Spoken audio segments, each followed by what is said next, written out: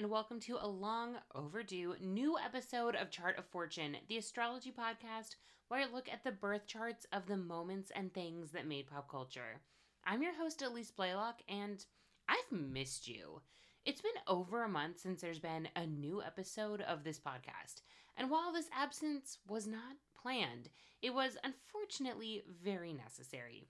It will spare you the boring details, but suffice it to say, I needed to take a step back. I'm planning to have a few more episodes through the end of the year. I've missed researching and recording, and it's good to be back behind the mic. When this episode airs, it will be Thanksgiving in the United States, and this year we're in an awkward moment.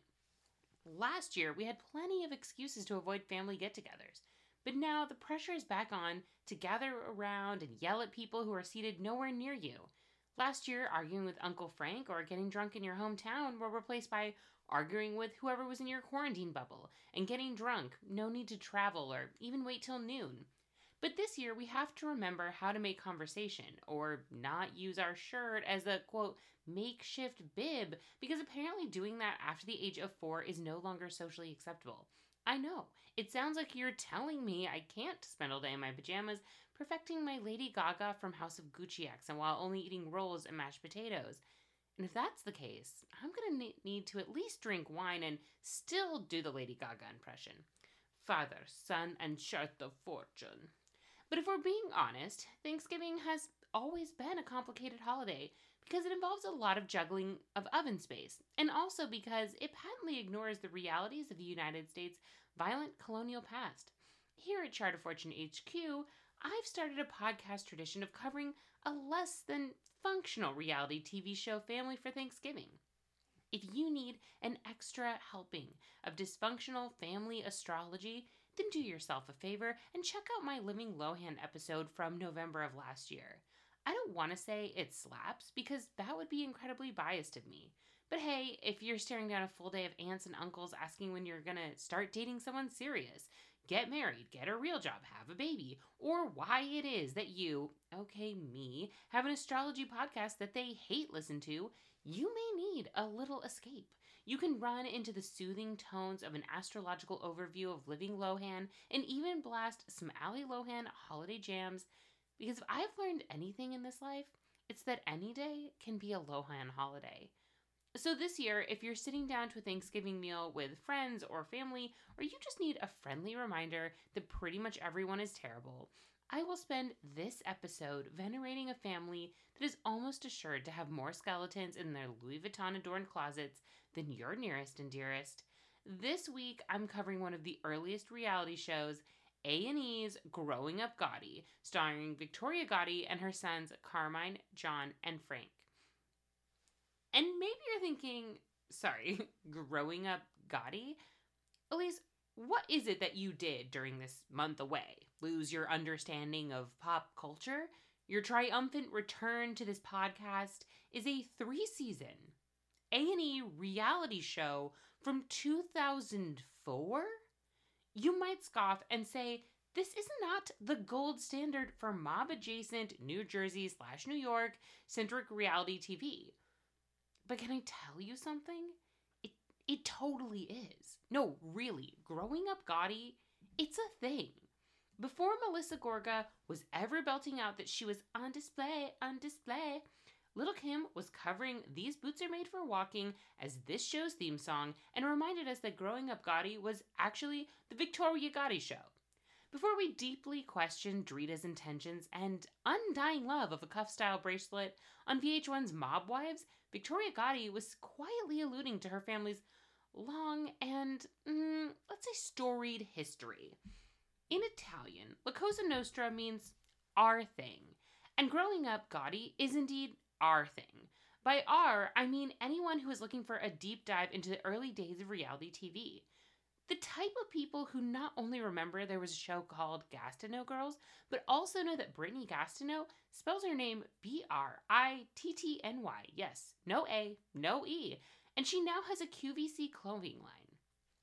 I'm calling upon that spirit, those long, repressed or forgotten memories, because without this show, let's be clear, Teresa Giudice? Okay, Teresa might never have gotten to flip a table on TV, and Big Ange might never have gotten the Miami Monkey spinoff focusing on her Miami bar called Miami Monkey.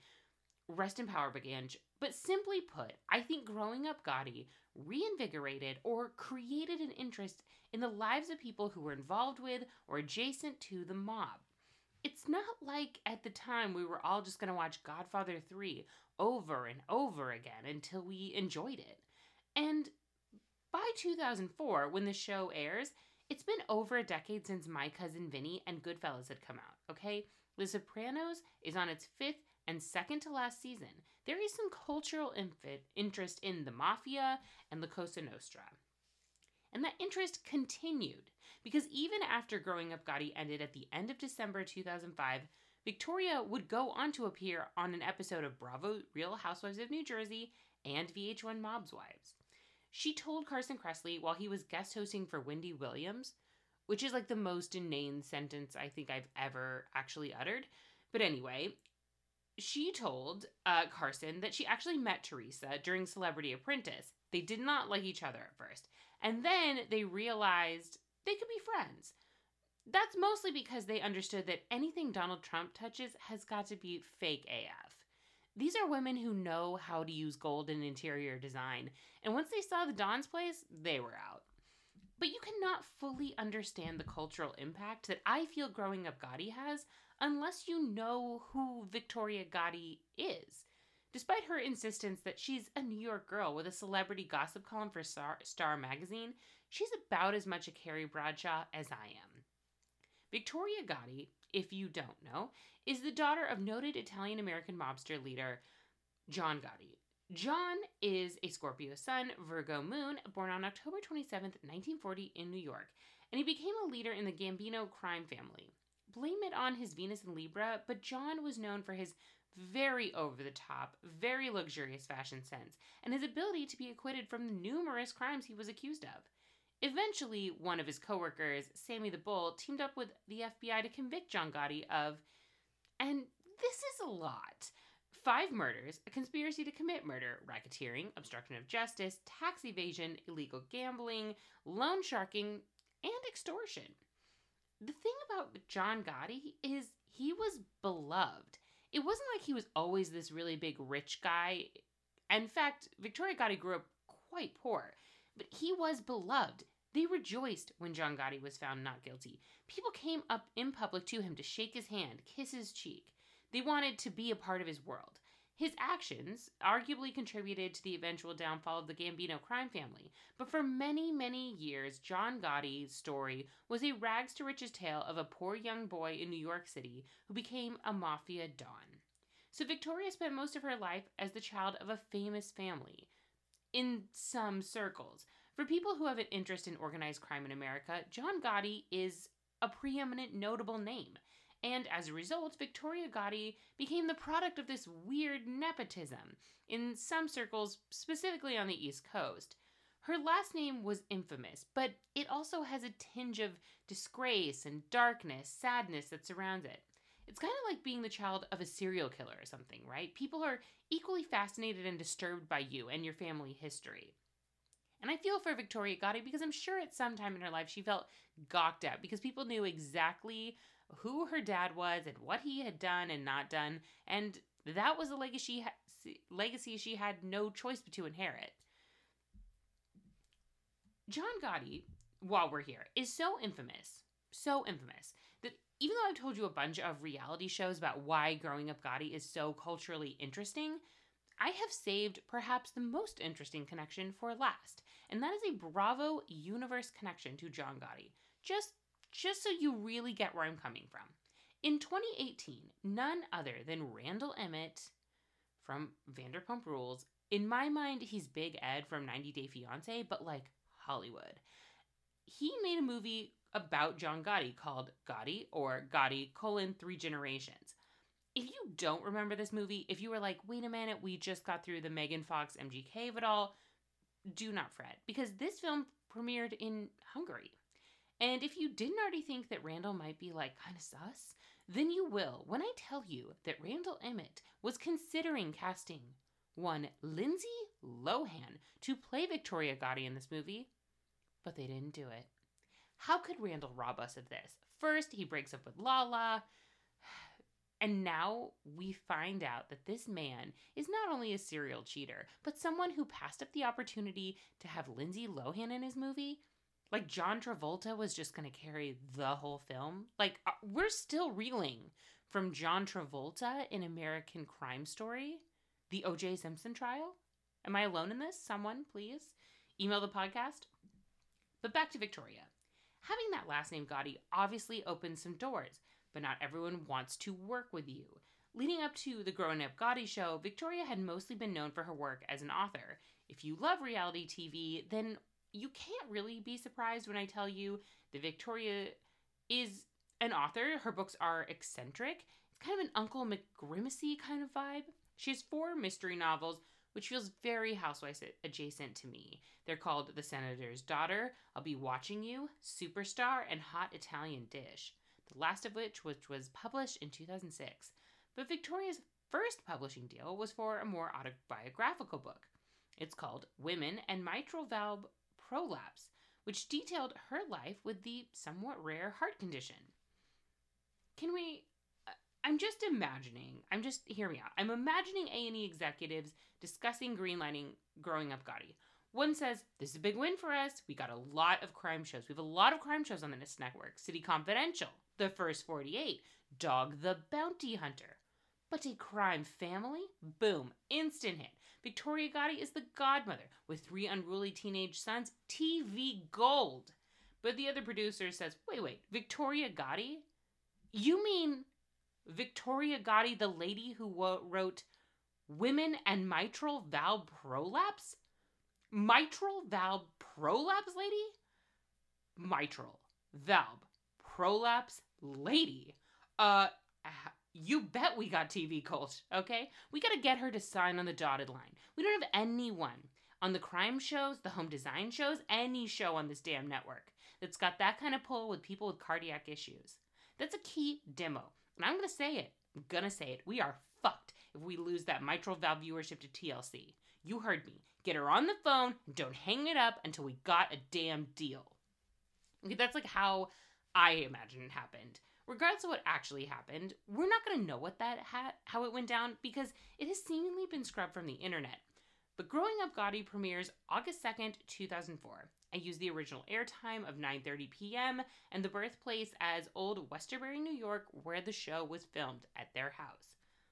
The show, Growing Up Gotti, is a Leo sun, Pisces rising, Pisces moon. With a moon in the first house, you can expect a certain amount of emotionality.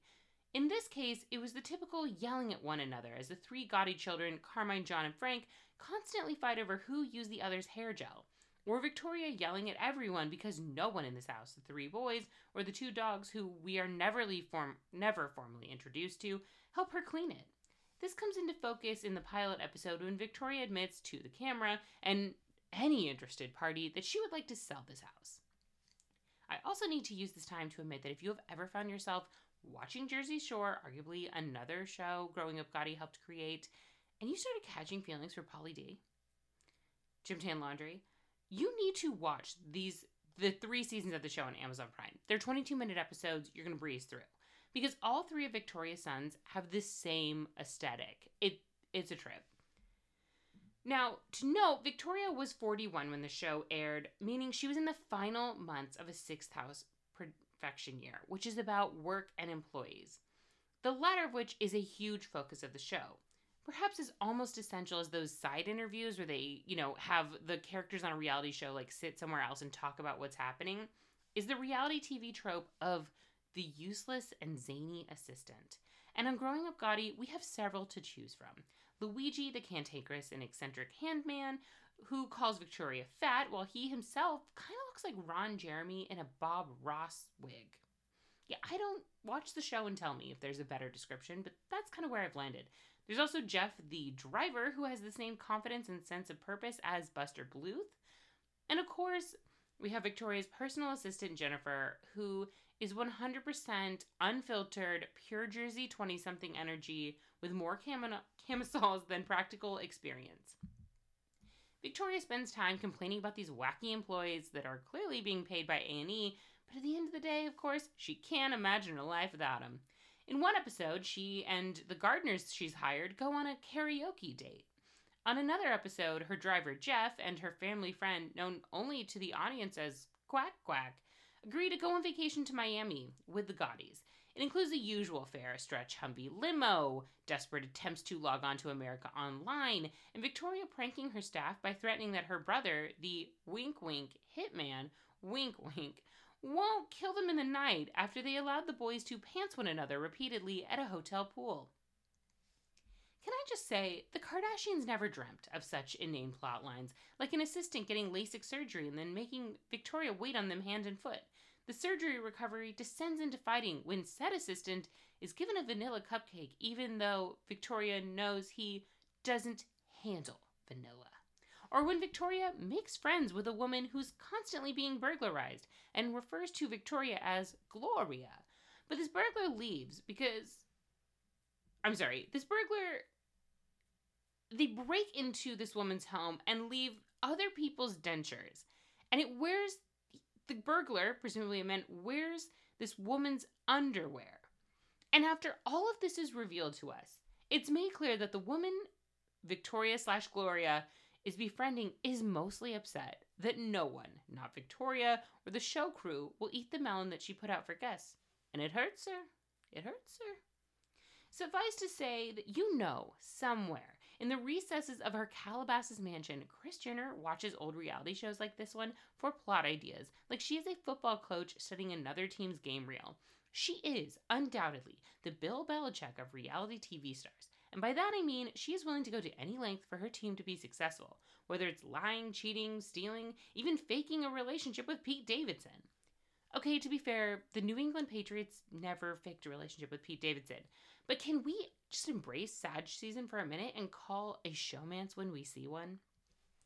But back to Growing of Gotti. The show has some Sagittarius vibes as well. Victoria herself is a Sagittarius, so her sun sign rules the 10th house of career and public image in the show's chart. And the show also focuses on her career at Star Magazine. One example of these 6th house, which is like your employees and work, and then 10th house, which is your career and public image, these plots involve perhaps one of the most early 2000 sentences I've ever uttered. And that is, one episode details Victoria being in a huge work meeting about which staff will be on Britney watch when her assistant calls about the dinner party with Lizzie Grossman at Victoria's house that evening. That's right, let's break that down a little further like we're learning a new language.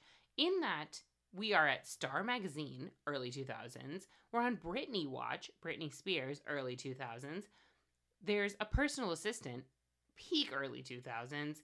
And there's a dinner party with publicist and just general party girl, Lizzie Grossman. Ultimately, very 2000s. But producers also use the tactic of Victoria's career to have her write some interesting columns for the magazine. In one episode, she is set up with a celebrity matchmaker, and she goes on this date from hell. Her date tells her that she could be strikingly attractive, but is simply just attractive because she wears tight clothes and has a harsh energy. Luckily for us all, she reads him to filth, telling him that, quote, "You're the kind of guy that's so sure of yourself, though I'm not sure why, and you're arrogant, and you say things before you think, stupid things about my kids, me. I can certainly understand why you've gone... How old are you? 60? 58? 58. And you're alone. And you're sitting there saying to yourself, what the hell would this girl want with me? Anybody sitting in this restaurant will be saying the same thing. What would this girl want with me? And the answer is nothing." It's like the showrunners were saying, we'll tell you Victoria's natal Mercury was in Sagittarius without having to tell you her natal Mercury was in Sagittarius. But she isn't finished. Upon arriving home from the date, she offers the limo driver $1,000 to go pick her date back up and throw him in a ditch. You know how it is. Old habits die hard. I like to think that her father, the Teflon Don, Dapper Don, John Gotti, chuckled in heaven, ashed his cigar, and turned to the next person next to him saying, "That guy's got it," and moved his pointer finger laterally across his neck. Oh, Victoria, don't you know one of those days, one of those threats is going to be actionable? It may come as no surprise to you that the birth chart of Growing Up Gotti pales, pales in comparison to Victoria's birth chart. Like, duh. For example, despite having almost no Earth in her chart, Victoria describes herself as practical. To be fair, her aesthetic is simple to understand. Take anything you'd see at a Venetian casino in Las Vegas, but purchase those items in the brown shades that Pottery Barn has pioneered, and boom, baby, you're home. She does have that Sagittarius love of knowledge, saying that both a college education or a volume of encyclopedia would be a better gift. I wasn't able to find a birth time for Victoria Gotti. I know, hearts are breaking across the world. So I do not know her rising or any of her house placements. But I will say, even without a birth time, her chart is very interesting. Victoria is a Sagittarius sun and a Sagittarius moon. But she has some really intense aspects in her chart. 3 that I want to talk about, and they are a Venus-Neptune conjunction, a Jupiter-Uranus opposition, and a Sun square Jupiter. So a Venus-Neptune conjunction often tells us something about the relationships that the chart holder has, specifically with other people. Venus is very much our values and our relationships. With such a close conjunction, so for example, her Venus is in 12 degrees of Scorpio and her Neptune is in 14 degrees of Scorpio, it might be really hard for Victoria to differentiate how she imagines relationships to be, that's very Neptune, from how they actually are, the Venus of it, the real values and things that are happening. Many people have often wondered how it was that she did not know anything about her dad's mob life. Like, how is it possible that she just didn't remember that from childhood or didn't realize what was going on? She told E! News when promoting her book about her life that it was not until her wedding day when she learned about her dad's mob ties. She said that she wondered, quote, why were there so many people lining the streets? Why are there so many people outside the church where it was standing room only? I wanted a Christmas wedding and it was December, but there were so many people outside. And it was people coming up to her dad throughout her wedding and kissing his ring and being aware that she started to think that her dad might just not be, some guy who worked in sales or whatever it was that he told them, because it did change. It was gone a lot, but maybe there was a more, dark aspect to his professional life she wasn't privy to. The other thing with this placement we got to talk about is there is a tendency with Venus and Neptune being really close together that Neptune fog can really cloud your understanding of where people are in the relationship. And it can be really easy for someone with this placement to get really into another person who's not available. Or you fall in love with the idea of something. Now, Venus-Neptune conjunction could also make someone really creative and artistic. But I think in this chart, it's really about the relationships. It's about falling in love with someone who's not who you think they are, or there's an illusion to them, or just simply you want to love to be in love.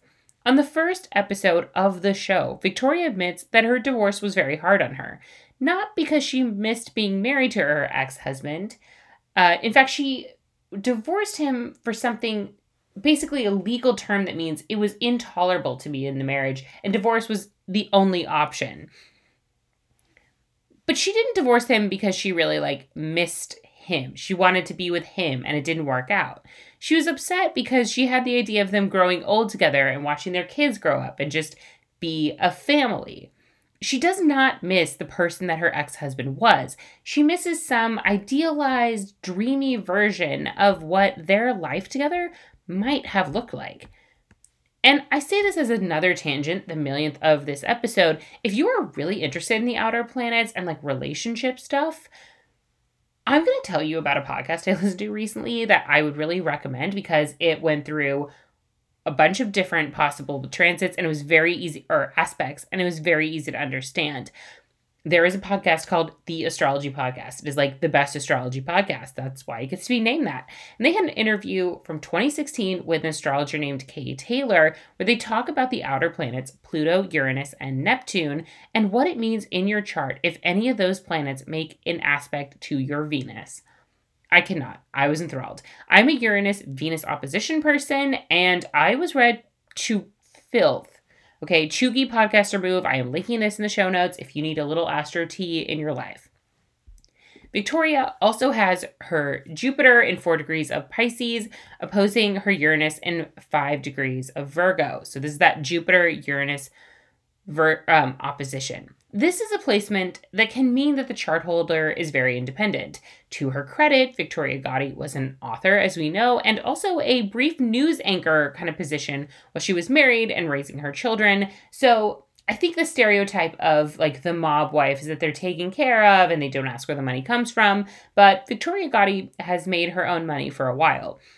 But more pointedly, and the dark part of this, is that this can also be someone who is very rebellious themselves, or they're really drawn to or seek out dangerous or risky behavior from other people. And yes, on a fashion level, you can argue that given her small face shape, Victoria's insistence on having blunt bangs is probably less of an aesthetic vision and more that she's willing to do almost anything to beat Zooey Deschanel for the most consecutive years of having thick, straight bangs. This was a woman, Victoria Gotti, who had extensions longer than her ex-husband's list of charges. But this placement, what we really got to talk about with the Jupiter-Uranus, is very much about that relationship with her ex-husband, Carmine Agnello. They had, to sum it up, basically a volatile dating relationship and got married against her parents' wishes. And when I say against their wishes, I'm saying that Carmine was violent toward Victoria, and her family then retaliated by attacking him, including shooting him in the butt. Yeah, I just included that because it's just so weird. Carmine was also involved in the mafia, but he didn't have the John Gotti reputation, becoming a Don kind of thing. He felt like someone who's more muscle, just kind of a hothead. He was known as someone who destroyed police scooters and cars. He attacked an employee with a cell phone, and he picked physical fights often with police officers over parking tickets. I don't have Carmine's chart, but I get a sense that there's like a real temper, his terrible actions, and that those actions were not a complete surprise to Victoria. I think she wasn't maybe completely aware of how dysfunctional he was as a person. You know, I think some part of her thought he was dynamic or just a rebel. In her book, she talks about the fact that they got married and she had only been living with her parents when they got married. She was like 22. She was pretty young. 1984, and they get married. They go to honeymoon. Like, the dad's like, this guy is not a good guy. I really don't think you should marry him, but if you're going to marry him, I want to help pay for the wedding, because if you elope, I know I'll never see you again. So John Gotti was a good, intellect about people, that Scorpio's placements that he had. But Victoria shares that after the wedding, they go on this Las Vegas honeymoon, and he says, I want to gamble. I want to have some fun. And on the first night of her honeymoon, her new husband, Carmine, loses $30,000 from gambling. And she starts to see maybe what her dad didn't like, was that he's kind of impulsive. He's someone who doesn't have a lot of self-control. He engages in very risky behavior. And that the warning signs that her dad saw are definitely there. The final placement is her Sun Jupiter square. Victoria has her Sun in 4 degrees of Sagittarius, and that is squaring that Jupiter in 4 degrees of Pisces. This can be a placement where you are very confident, you're very optimistic. I mean, think about it. You have the Sun, you have Jupiter. Those are both ego, they're both self. They're in this, square, which is a little tension, but maybe they're figuring it out.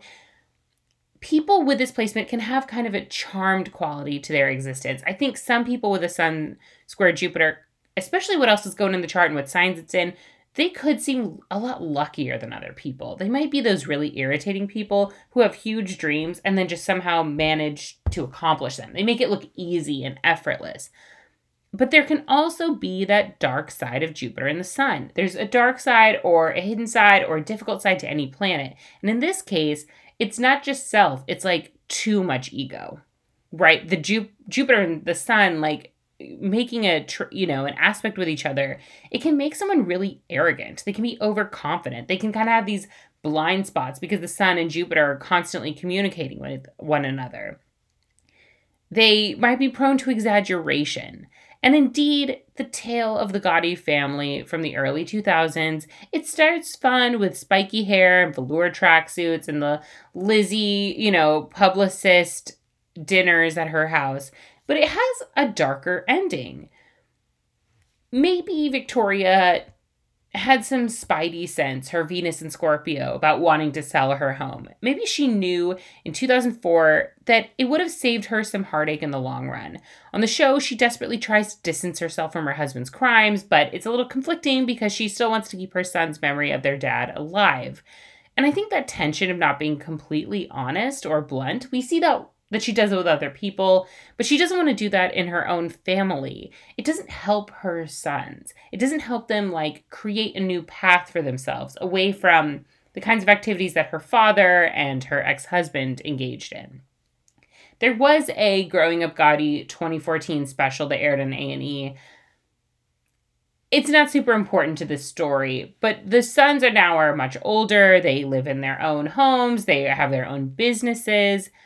And 2 years later, in 2016, the Gotti family mansion was raided. It was part of a tax fraud investigation, and actually, the house that is on the show was the second home of the Gottis that was raided in a single month, after Victoria's childhood home in Howard Beach was also searched by federal agents.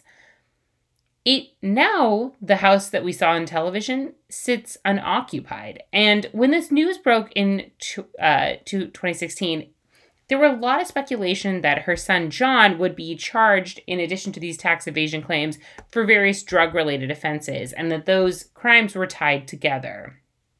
Now, if you are so inclined, there are several YouTube videos where random people walk the property. It's a very watered-down Grey Gardens kind of vibe, with a drained swimming pool and dead plants in lieu of raccoons and headscarves.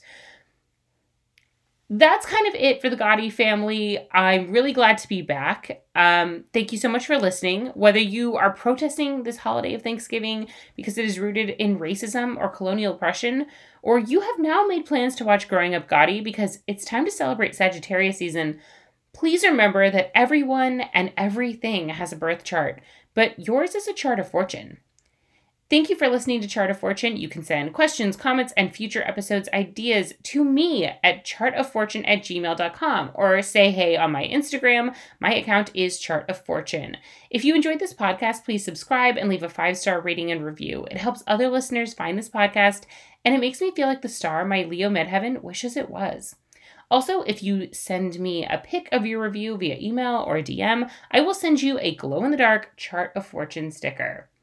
And now, because there's no better way to end the show, Little Kim, you got the theme song? Perfect. Thanks so much. Bye! I'm Little Kim Gotti, and this is the Victoria Gotti Show. You keep saying you got something for me. Something you call love, but confess. You've been messing where you shouldn't have been messing. Now someone else is getting all your best. It's your name for what you want. That's just what they'll do. One of these days these kids are gonna walk all over you. Walk it, y'all.